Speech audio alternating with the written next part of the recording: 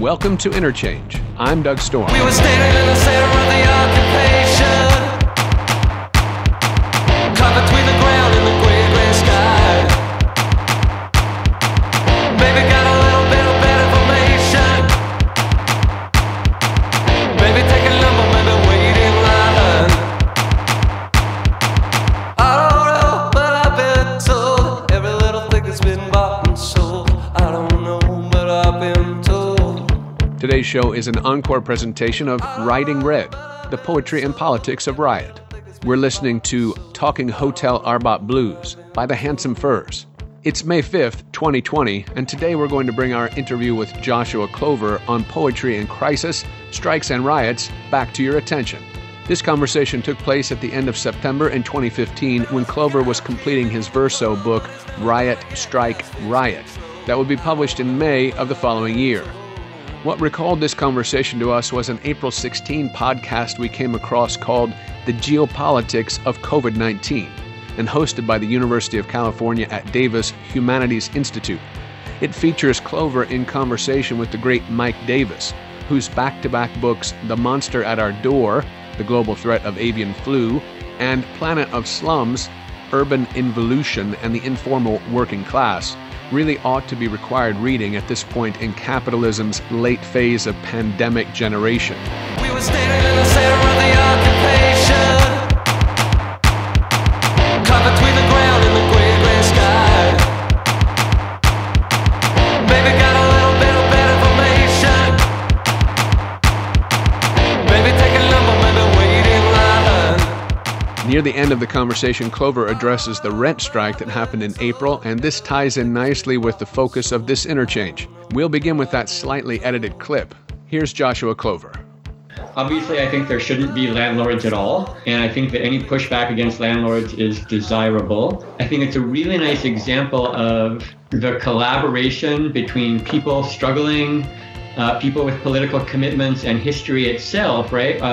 30% of the renters in the country did not pay their rent on April 1st. That didn't arise out of massive extensive organizing. It arose out of exigency, and it's going to set the terms for what's possible. A lot of people just found out that if an entire apartment building says we're not going to pay our rent, you don't pay your rent, and the cops don't come around. Now, is that sustainable indefinitely? No, that's going to take other kinds of more broad-based solidarities and mutual aid and mutual support and mutual organizing, but I absolutely hope that it continues. The work of Joshua Clover blends the worlds of poetry and economic crisis.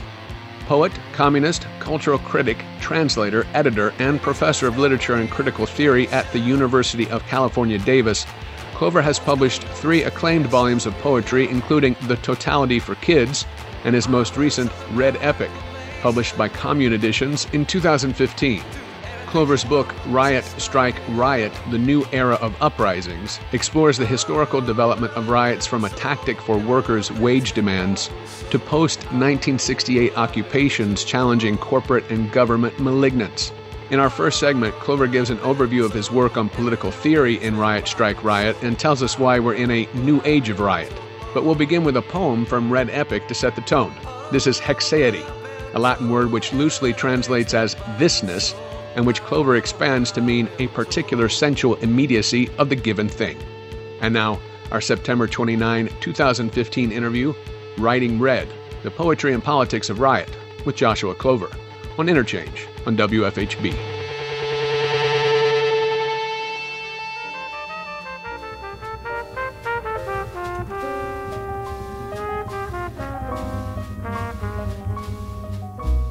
If what you want is calm to be restored, you are still the enemy. You have not thought through clearly what that means. If what you want is a national moment of silence, the indictment of a single officer or 2 or 3, you are still the enemy. You have chosen the reverie of law for you and your friends. If you want another review panel, the Justice Department study, a return to democracy rather than for riot and looting to leap beyond itself from county to county, rift to rift until it becomes general. You have not understood what a revolution is. It's just this. It's coming out again night after night. More of us than there are of them. It's saying no to every deal. Remember, nothing belongs to you because nothing belongs to anyone. In World Systems Riot, you write, those for whom a stagnating or declining wage can no longer acquire the market basket, much less the ever vaster surplus population beyond the wage, have realized the truth of the age, that a visit to the paymaster, even armed and in company, no longer affords a remedy. For them the action will be elsewhere, more and more intensely, which is by way of saying the riots are coming.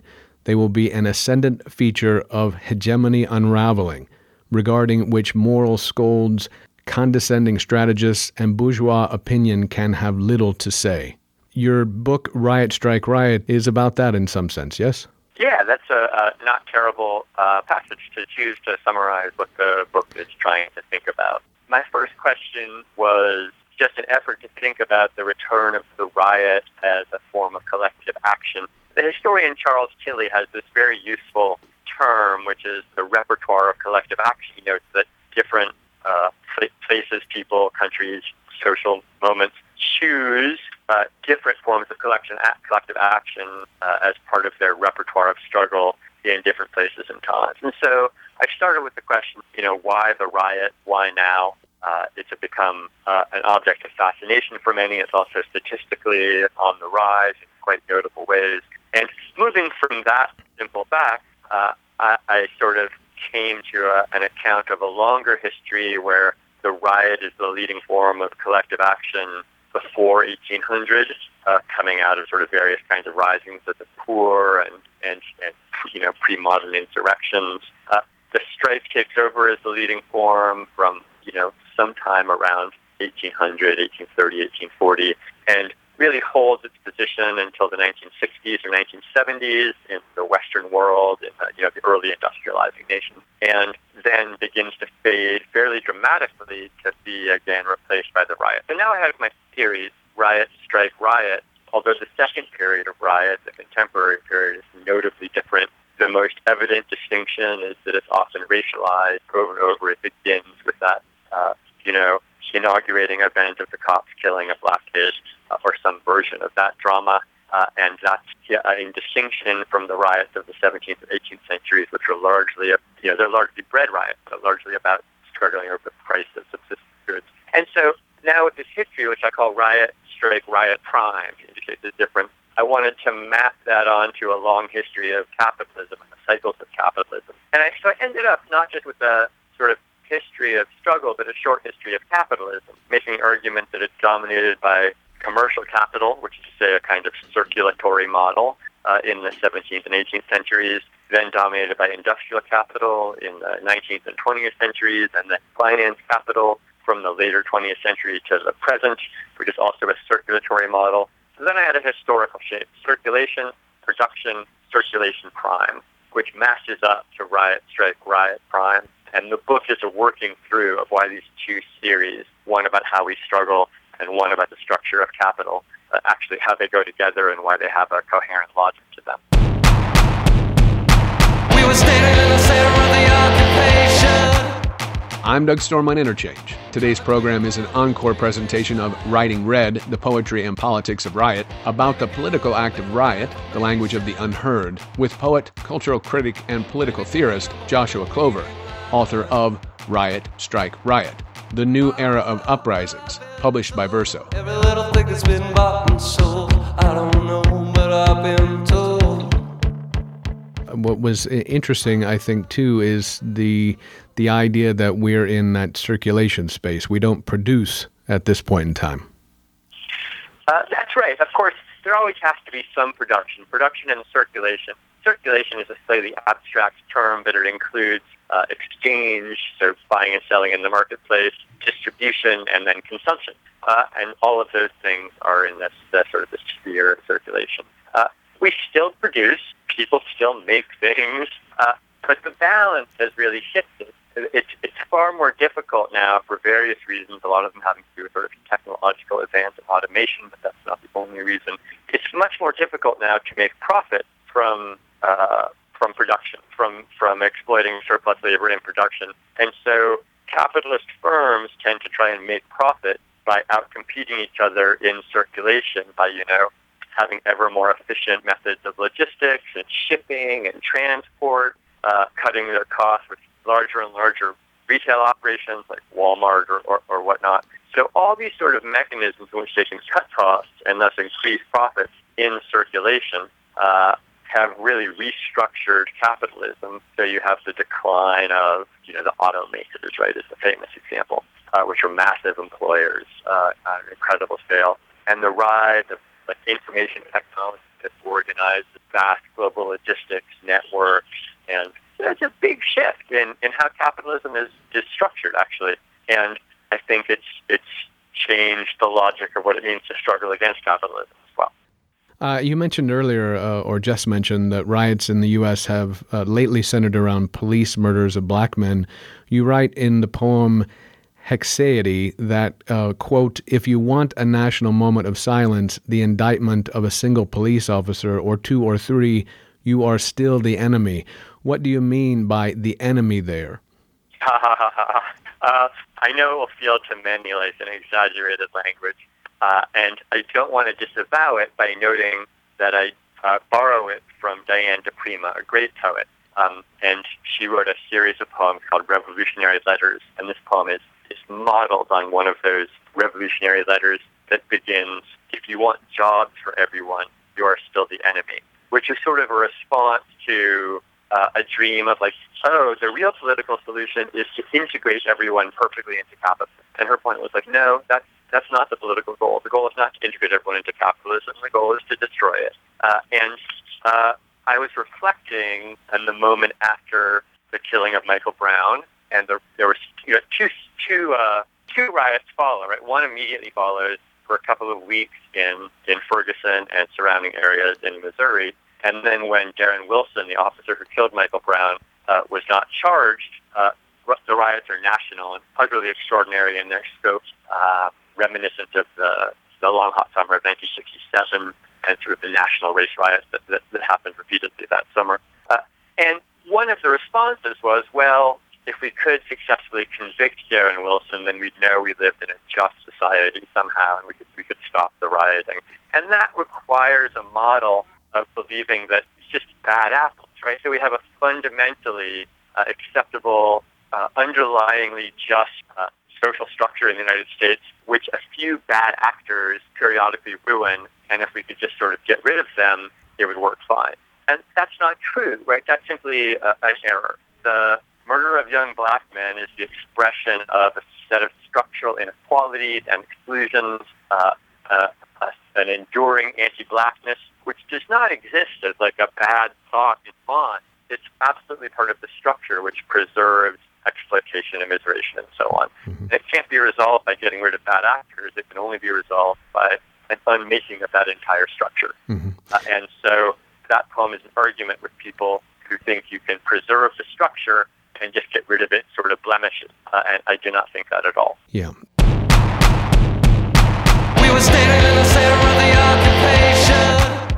I'm Doug Storm on Interchange. Today's program is an encore presentation of Writing Red, The Poetry and Politics of Riot, about the political act of riot, the language of the unheard, with poet, cultural critic, and political theorist Joshua Clover, author of Riot, Strike, Riot, The New Era of Uprisings, published by Verso. Every little thing has been bought and sold. I don't know, but I've been told. That was Revolutionary Letter number 19, I think, published in 1971. What's changed in those 45 years? I think we're going to use several hours. Well, I would say the main thing that's changed is a set of recognitions about what struggle could look like that arose in the 60s and sort of peaked in some ways in 1968, although I think in many ways 1967 is 1968 for black people in the United States.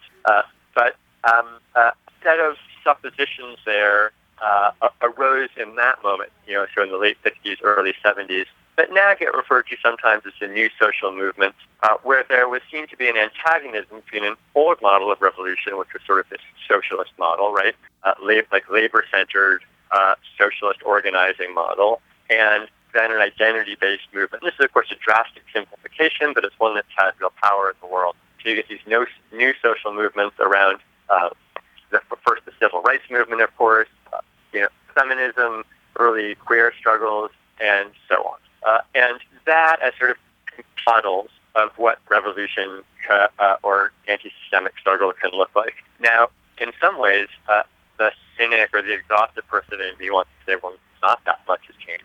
We're in some ways in that moment again where there seems to be a kind of antagonism between different models of struggle, some fairly identitarian, some not. But actually, I think in that period, there have been great advances in thinking things like gender, race, and class together collectively. I think that people like Italian Marxist feminists in that period, Silvia Federici, Maria Rosa Dalla Costa, others have done quite amazing things in thinking about gender and capital together. I think that there's been a lot of incredibly sophisticated thinking about race and class. There's an article by Chris Chen called "The Limit Point of Capitalist Equality." I think that's right. I may have it slightly wrong, which I think is quite insightful about this issue. And of course, there's many more.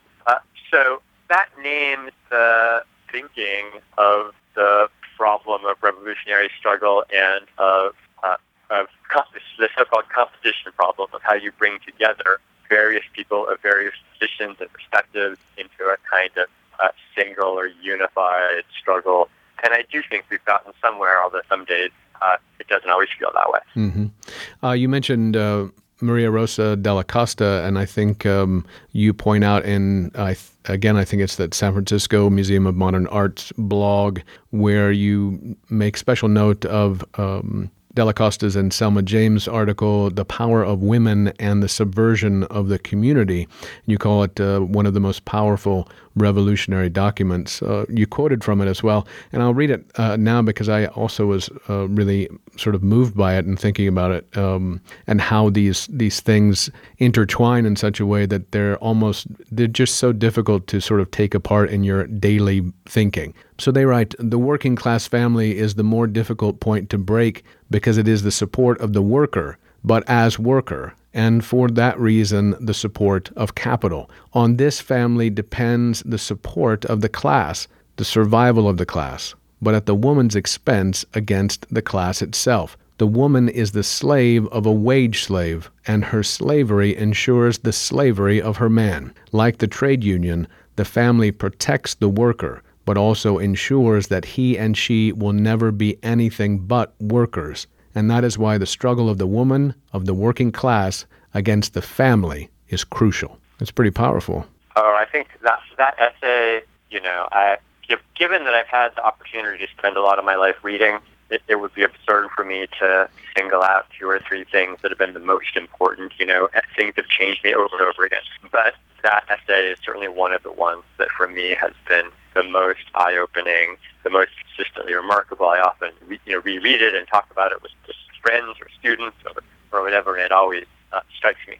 I don't want to claim it's perfect, and I would note, I think, the obvious thing, which is that the tradition of feminism that it comes out of still, in many ways, has left the question of race not yet completely thought. And of course, you can always say that, well, good on gender, bad on race, good on class, bad on gender.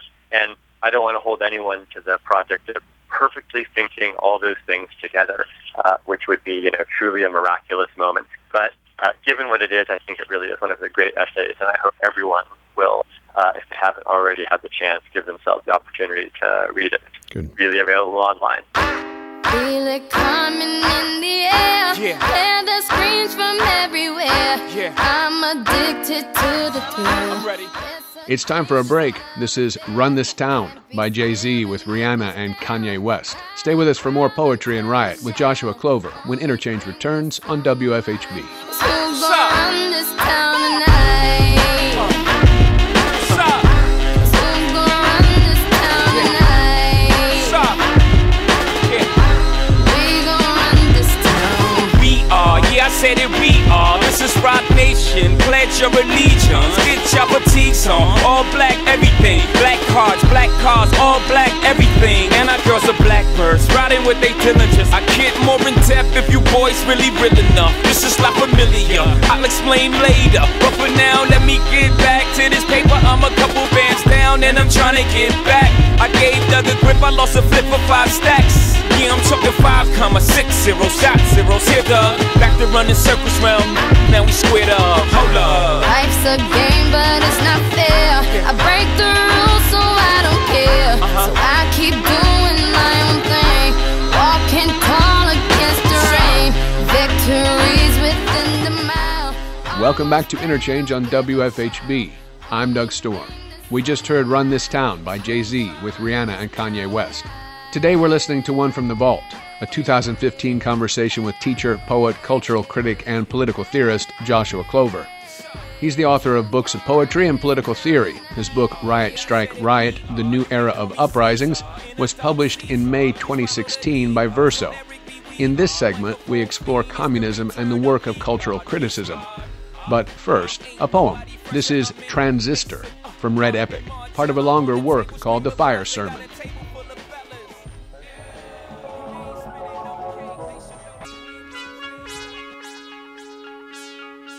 There will be a revolution, or there will not. If the latter, these poems were nothing but entertainments. If the former, it will succeed or fail. If the latter, these poems were better than nothing. If the former, it will feature riots, fire, and looting, and these will spread, or they will not. If the latter, these poems were curiosities. If the former, it will feature further riots, manifestos, barricades, and slogans, and these will leap into popular songs, or they will not. If the latter, that's that. If the former, these popular songs will be overcome, or they will not. If the latter, these poems were no different than the songs. If the former, the popular itself will be abolished by a riot, barricade, manifestos, occupations, and fire, or it will not. If the latter, we'll spend several more decades talking about culture. If the former, the revolution will at this point be destroyed from within or without. The latter, these poems went down fighting. If the former, it will feature awful confrontations with former friends, and there will be further manifestos, new slogans, ongoing occupations and communes, and lovers will be enemies. We do not know what will happen after this point, but surely this is enough to draw some preliminary conclusions. The poem must be on the side of riots, looting, barricades, occupations, manifestos, communes, slogans, fire, and enemies. You said in an interview with the San Francisco Museum of Modern Art blog Open Space, "I am a communist, not a social democrat. I believe in the end of the value form," which sounds abstract, but it's quite concrete. The severing of any link between how much labor one contributes to society and how much access one has to the social store. That's not the goal of communism, it's the definition. You also said that social democracy is not a possibility. Is the end of the value form a possibility? Oh, I think it's a guarantee, but the two questions are when and what happens next. I think that the arrangement we have in which surplus value is generated and distributed unequally via a system of exploitation, a combination of capitalism and colonial imperialism, it's important to remember that that hasn't existed forever. It sort of came into alignment, and coordination in 16th, 17th century, and has had some bad times and some good times. In fact, the real high water mark for capitalism is probably from 1800 to 1970. Not that long in the history of the world, right? So it came from somewhere. It will go back there, and we'll have something else that doesn't work by that particular organization of some people's labor and other people's gain. Now, I could imagine much worse things happening. There's no shortage of dystopias on offer, and we've seen versions of some of them, sort of cybernetic exploitations. Like that movie, The Matrix, is not not an entirely implausible forecast of what a sort of dystopic future will look like, but it could also be something much more liberatory or much more emancipatory, with a great degree of equality and less immiseration and exclusion. And certainly I think that's what I hope people can struggle toward and enforce. Joshua, what does it mean to be a communist in 2015? It means getting funny looks from the people you work with. I mean, of course, it's a good question. It had sort of accreted meanings over time. So if it once meant sort of specific horizon of a social organization, now it also means an association with various past and failed historical moments that name themselves as communist. So it's quite strange now to say you're a communist, because then you sort of have to go into a often lengthy and annoying explanation of why what you mean when you say communism has nothing to do with what happened in the Soviet Union or what happened in China or what happened in various places in the 20th century, and to try and tease out what are, for me, very significant distinctions between socialism, advanced social democracy, and some version of communism to which I feel committed. So it's labor-intensive to say you're a communist. There's a lot of explaining, except for some people it's so strange they just don't say anything about it and pass over it in silence, and then there's no explaining at all. We were standing in the center of the occupation. I'm Doug Storm on Interchange. Today's program is an encore presentation of Writing Red, The Poetry and Politics of Riot, about the political act of riot, the language of the unheard, with poet, cultural critic, and political theorist Joshua Clover, author of Riot, Strike, Riot, The New Era of Uprisings, published by Verso. Every little thing has been bought and sold. I don't know, but I've been told. An upcoming radio interview I'm going to do on Alan Wald, who's written a trilogy about the literary left, and pretty much roughly from the Spanish Civil War through McCarthyism. And, he just actually illustrates what you were saying, the vast accretion of different meanings that had attained to these particular terms through those historical periods. But part of the thing he tries to understand in there, I think, is how those political commitments inform or maybe don't necessarily inform the work of writing, depending on the person, doing the writing novels, writing poems, writing plays or propaganda itself. Does being a communist inform your writing? Absolutely, but the inform is a cleverly chosen word. You've handled the problem, quite a famous problem, pretty well with that word. The main thing I think about this is that theory, let's say, theory is imminent to struggle. One doesn't have a theory of communism and show up on the street corner of a bunch of immiserated people and say, "Hey, gang, here's my communist theory, and it explains what you should do." Communism arose from the ideas of it arose from the lived struggles of humans. And development in communist theory arise from lived struggles. And I also think, I'm happy to count poetry as a kind of theory. I'm happy to count novels as a kind of theory, at least if they take themselves, sincerely. And so they too arise from lived struggles. So it's the commitment to places where people are trying for some sort of emancipation, some sort of liberation, some sort of anti-systemic overcoming. One engages with that. One goes to those places. One lives in that situation. One lives with those people, and it changes one's writing profoundly.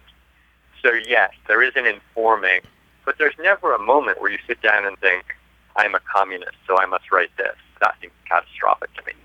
So being born in, I think it was 1962, do you come late to the idea, or is it because we because you were born sort of at the tail end of these things that Alan Wald has has been researching and understanding communism as the American version, I guess, past McCarthyism, is coming late to communism a different kind of thing? I might have come early to real communism, by which I mean something very specific. I think that it's the thing that gets called communism a lot in the period that he's looking at, especially, let's say, in the House Un-American Committee's trials.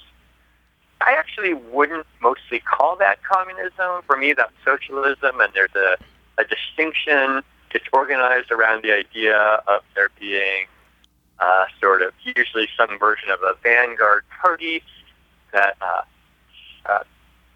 works within a larger sort of class mass party sequence, as they say, towards seizing state power and controlling production, worker ownership of production.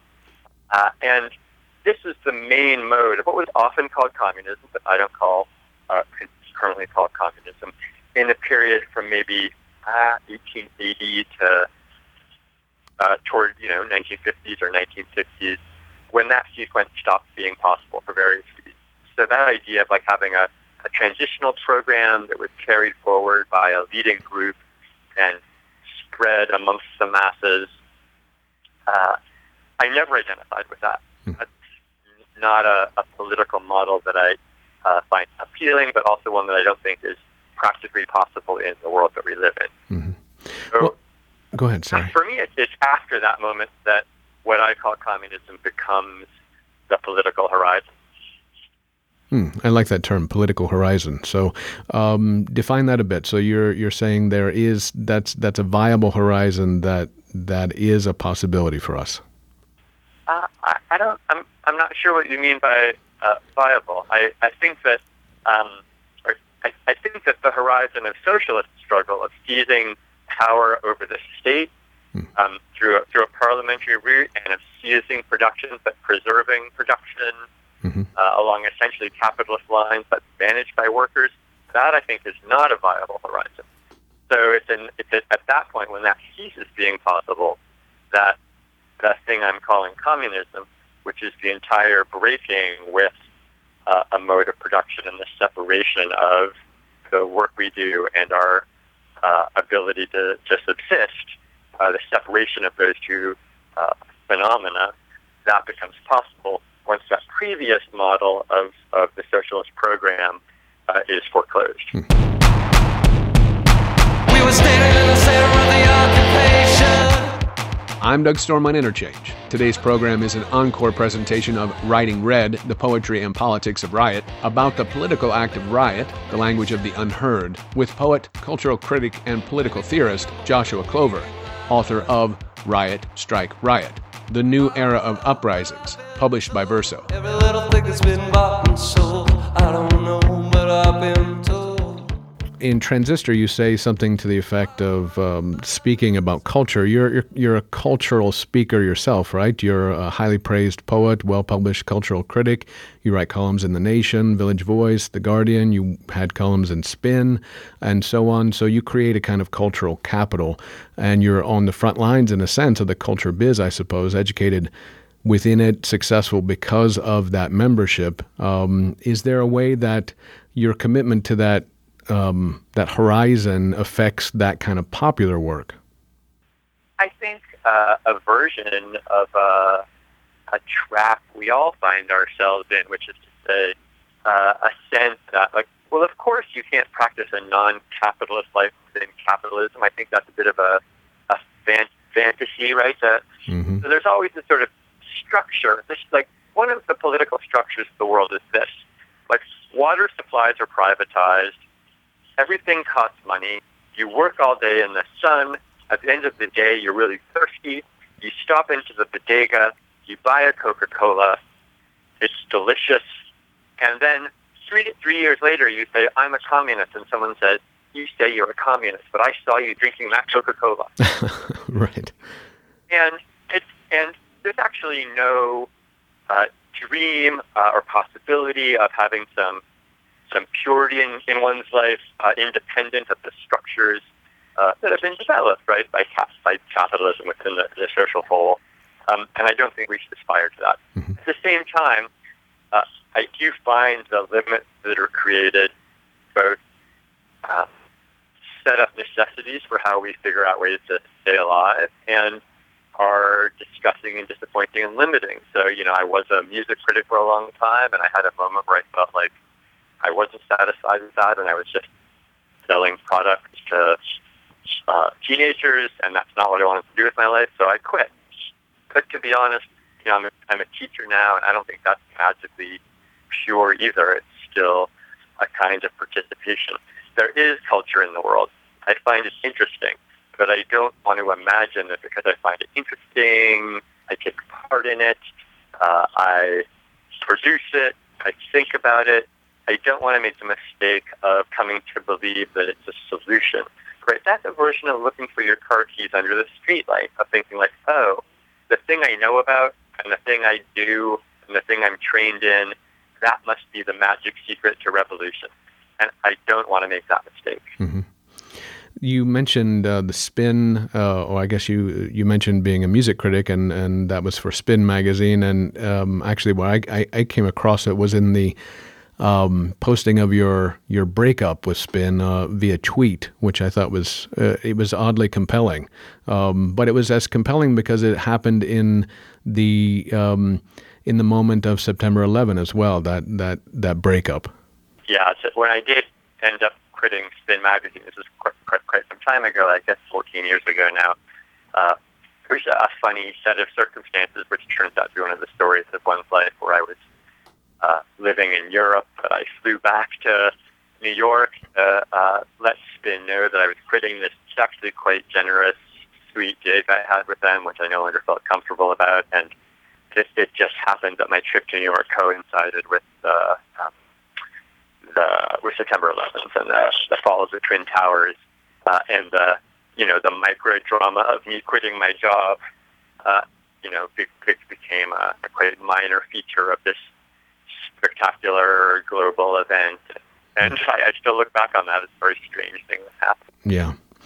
Your latest book of poetry is Red Epic, and you have a forthcoming book called Riot, Strike, Riot. These exist in a thematic relationship of sorts, I guess. Would we consider Red Epic somewhat illustrative of your theoretical work on capitalism or on riots? I definitely think they're entwined. I think there are people with greatly capacious minds who can think about 4 or 5 or 1,000 things at once.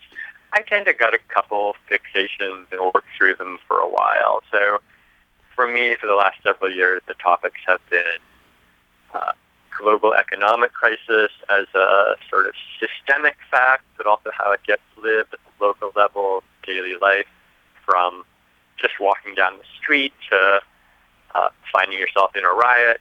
So I have a certain number of thoughts and experiences and objects that I think about sort of obsessively. And the thinking takes somewhat different shapes and has somewhat different character in poetic work and theoretical work, but they certainly share quite a bit of my obsessions.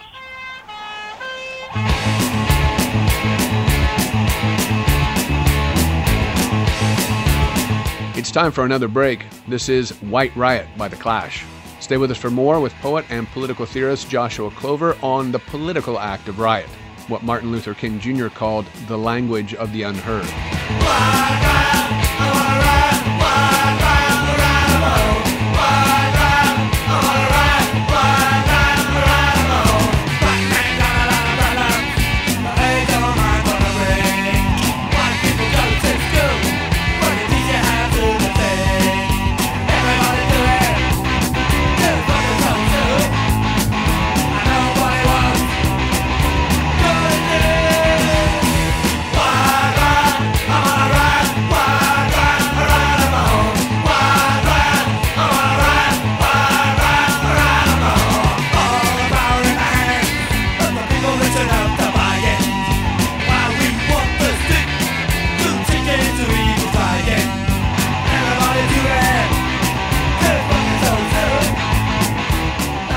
back to Interchange on WFHB. That was The Clash with White Riot.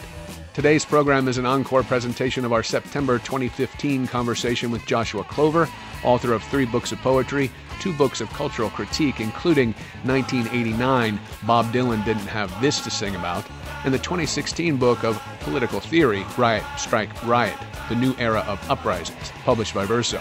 In this final segment, Charlton Heston and Ice-T make an appearance to address the 2 poles of police brutality against black people in the United States of America. But first, we'll hear one last poem from Red Epic. This is Stop It With Your Strategies.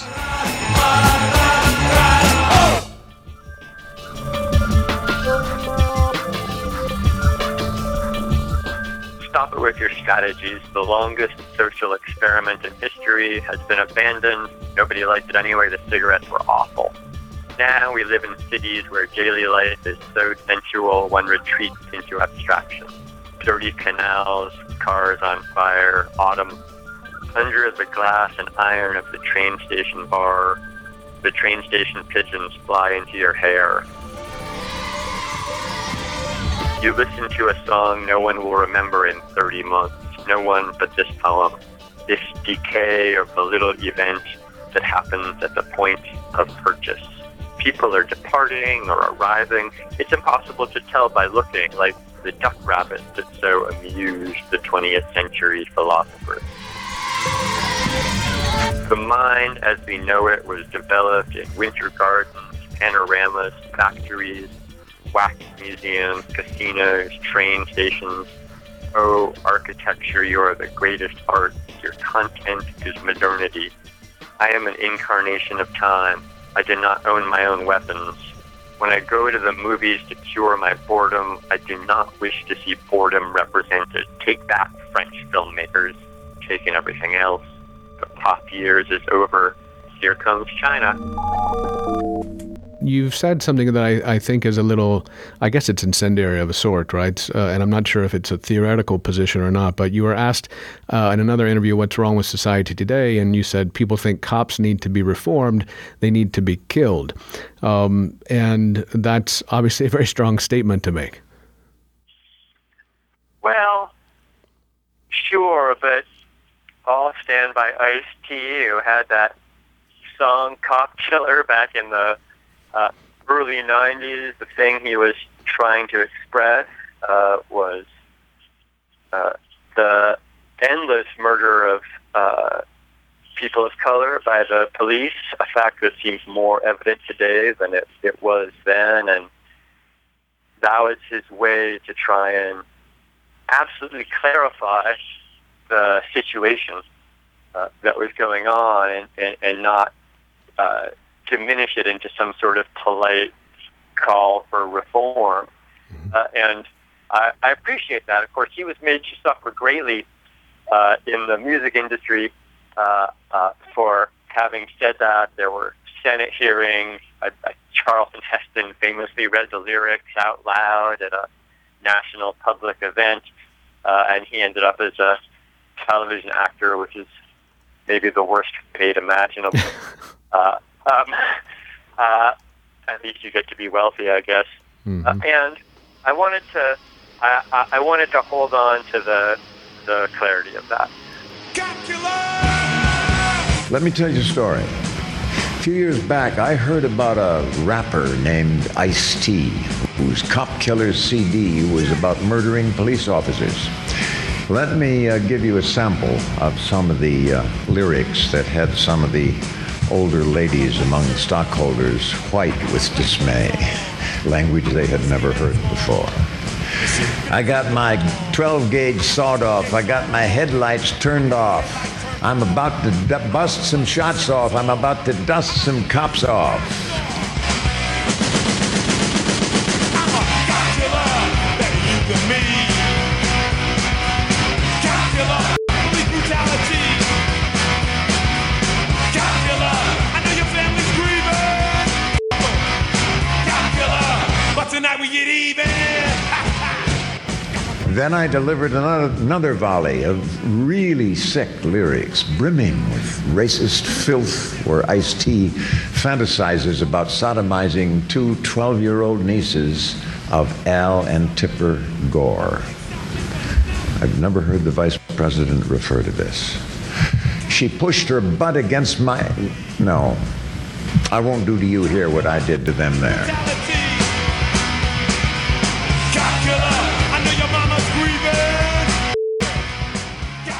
I think it would be tremendous to live in a world where we could imagine a political struggle and a political overcoming, which was entirely peaceful, pacifistic, could be done simply by the expression of the desire of the people.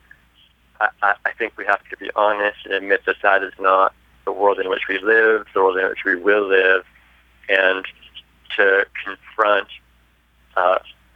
the intensities of what it will mean to have any kind of overcoming. Mm-hmm. The logic of being rid of that kind of authority and a violent authority, it does kind of extend out, as I think you've noted in many other places, that things like drone war are just extensions of that. Yeah, I think that's exactly right. You know, to turn it back from a sort of emotional call and demand about the immiseration of the people crying out and finding itself in this violent demand, I would also want to turn it back to a conjoined framework of understanding the structure of the world. We have in the world, at the global level, increasingly a portion of the population that can't be integrated meaningfully into the imperialist and capitalist project, can't be made productive, can't be made to generate wealth for others. It's simply not possible.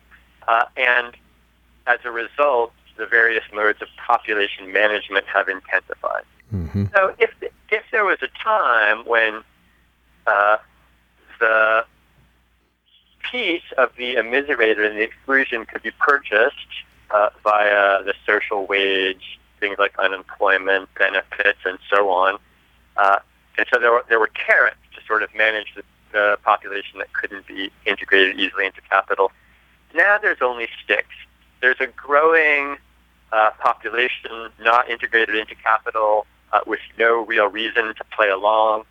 There's no carrot for them, and so increasingly you get sticks. You get intensification of policing. You get intensification of surveillance. You get drone war. You get any number of strategies for managing this fantastically dangerous excluded population.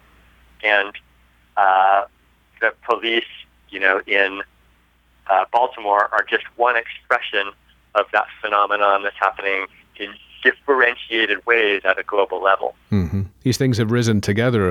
If we think about it in those terms, from the loss of that general productive capacity to create this surveillance and violent police state at the same time. Yeah, that's exactly right. That's exactly right. It's a shared movement.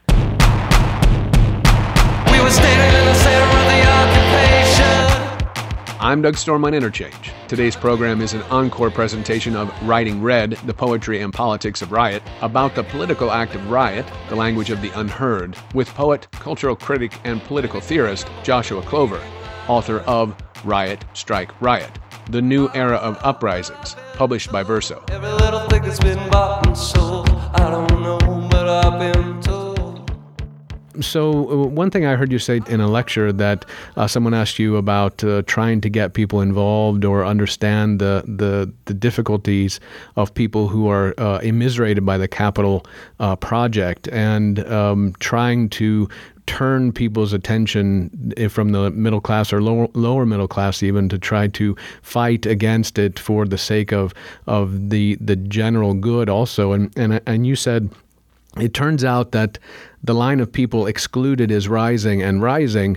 There's more people now who do not have direct access to the wage on the face of the planet than there has ever been in the history of the world. And in some sense, you're basically saying we don't need to worry about people getting involved in this fight. The tide's going to rise, and a rising wave of poverty will capsize all boats. That these are inevitable situations. on the one hand, I'm leery of the language of inevitability, Sure. not an absolute fatalist either in the positive or the negative sense. But I certainly don't think that, the 8 million surplus population living in a ring around Mexico City or similar numbers in Dar es Salaam or Mumbai, I don't think they need me or anyone like me to show up and say, oh, here's why here's what you need to do, here's why you need to struggle. I think that, in fact, what's useful is to recognize struggles when we see them. One of the things I'm trying to think through in the book I've just finished about riots is the ways in which riots are often actually not counted as political struggles. They're written off as sort of naturalistic, spontaneous, unreflective spasms of dissatisfaction, but without a politics to them. And if we do that, if we exclude the riot from the political, it's much easier to say, to bemoan the inactivity of people and their failure to rise up and struggle. But I think that's a mistake, to be straightforward about it. I think it's obvious that the riot, no matter what it claims to be about, no matter what someone says its topic is, no matter how long it lasts, no matter what the instantiating incident is clearly a form of political struggle because it's inexorably tied to a political economic situation, which is its condition of possibility. So as soon as you recognize things like that as struggles, we see they are happening. They are happening. They are arising. I believe they are intensifying. I do not want to be so bold as to say I know the fate of the riot, I know the fate of political struggle, but I think it's important for me to be attentive to what kinds of antagonism with capital are already happening near and far from me, rather than wringing my hands about the failure of something that looks like, the Soviet Revolution of 1905 or 1917 to materialize, because it's never going to happen again.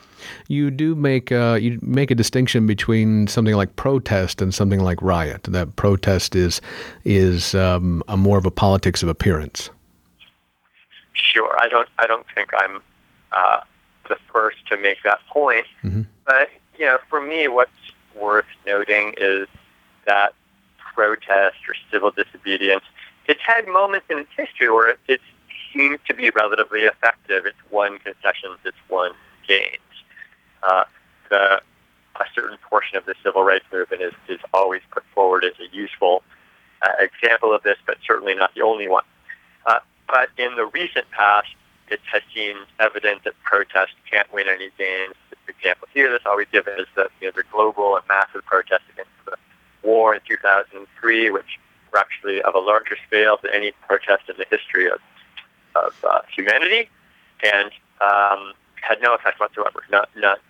And I think there's a reason for this, right? The demands that the civil rights movement was making were at a time, in fact, when we had rising integration into capital, we had a taut labor market, we had capital running at its greatest surplus it ever had. The long boom from 1947 to 1973, roughly, is certainly the most effective moment of producing profit ever known. And so it was, in fact, in some ways convenient for power, let's say, to make certain concessions. They had the money to make concessions and buy the social peace. And so protest could be somewhat effective in those periods. It could make a lot of noise. It could seem to threaten more direct action. And, LBJ or whoever could say, okay, fine, here's a program, here's X number of $1 million. Let's put this behind us. And that was fairly effective. The money's just not there now. Capital does not have the surpluses to buy off protest movements. And so protest movements are not going to get concessions just by protesting. They would have to move beyond that toward much more powerful and persuasive threats to win any gains. So you also have said that capitalism makes human flourishing impossible. the idea that the system itself creates that immiseration and perhaps even confuses our sense of what flourishing is. That's a lovely way to put it. I think that to define flourishing, we need some life philosopher. I guess what I mean by it is the sense that the only thing I want to feel bound by is my obligations to care for my friends. And I feel like that obligation is often defeated by the compulsions of capital, which require me to go to work, to perform in certain ways, to follow certain protocols, to do certain things many hours of my day, to not destroy various kind of relationships that probably do want to be destroyed, and thus making it impossible to preserve some that do want to be preserved. So that would be just one example, but I'm not sure my model of flourishing is the same as everybody else's. I do think, maybe if I can have this be a final thought, I've had the fortune to have time to write poetry and the luck to publish it, and by some measures I am a poet. And I think that's a very funny situation, right? The idea that some people get to be poets, and some people, it's a social role, but it's a limited social role, and some people get to be poets, and some people don't get to be poets. I would much rather everyone got to write poetry if they wanted to, and that nobody was a poet, that there were none of these sort of social roles that could be defined, that could be monetarily structured, that some people could be and some people couldn't be. And so when I say it makes human flourishing impossible, I mean it forces these boundaries of roles and thus these very narrowed senses of simply what it means to be a person in the world. It's reduced to the set of, roles, requirements, performances, and that seems terrible to me. Well, Joshua Clover, thanks very much for speaking with us today. Thank you very much for having me. I do appreciate it.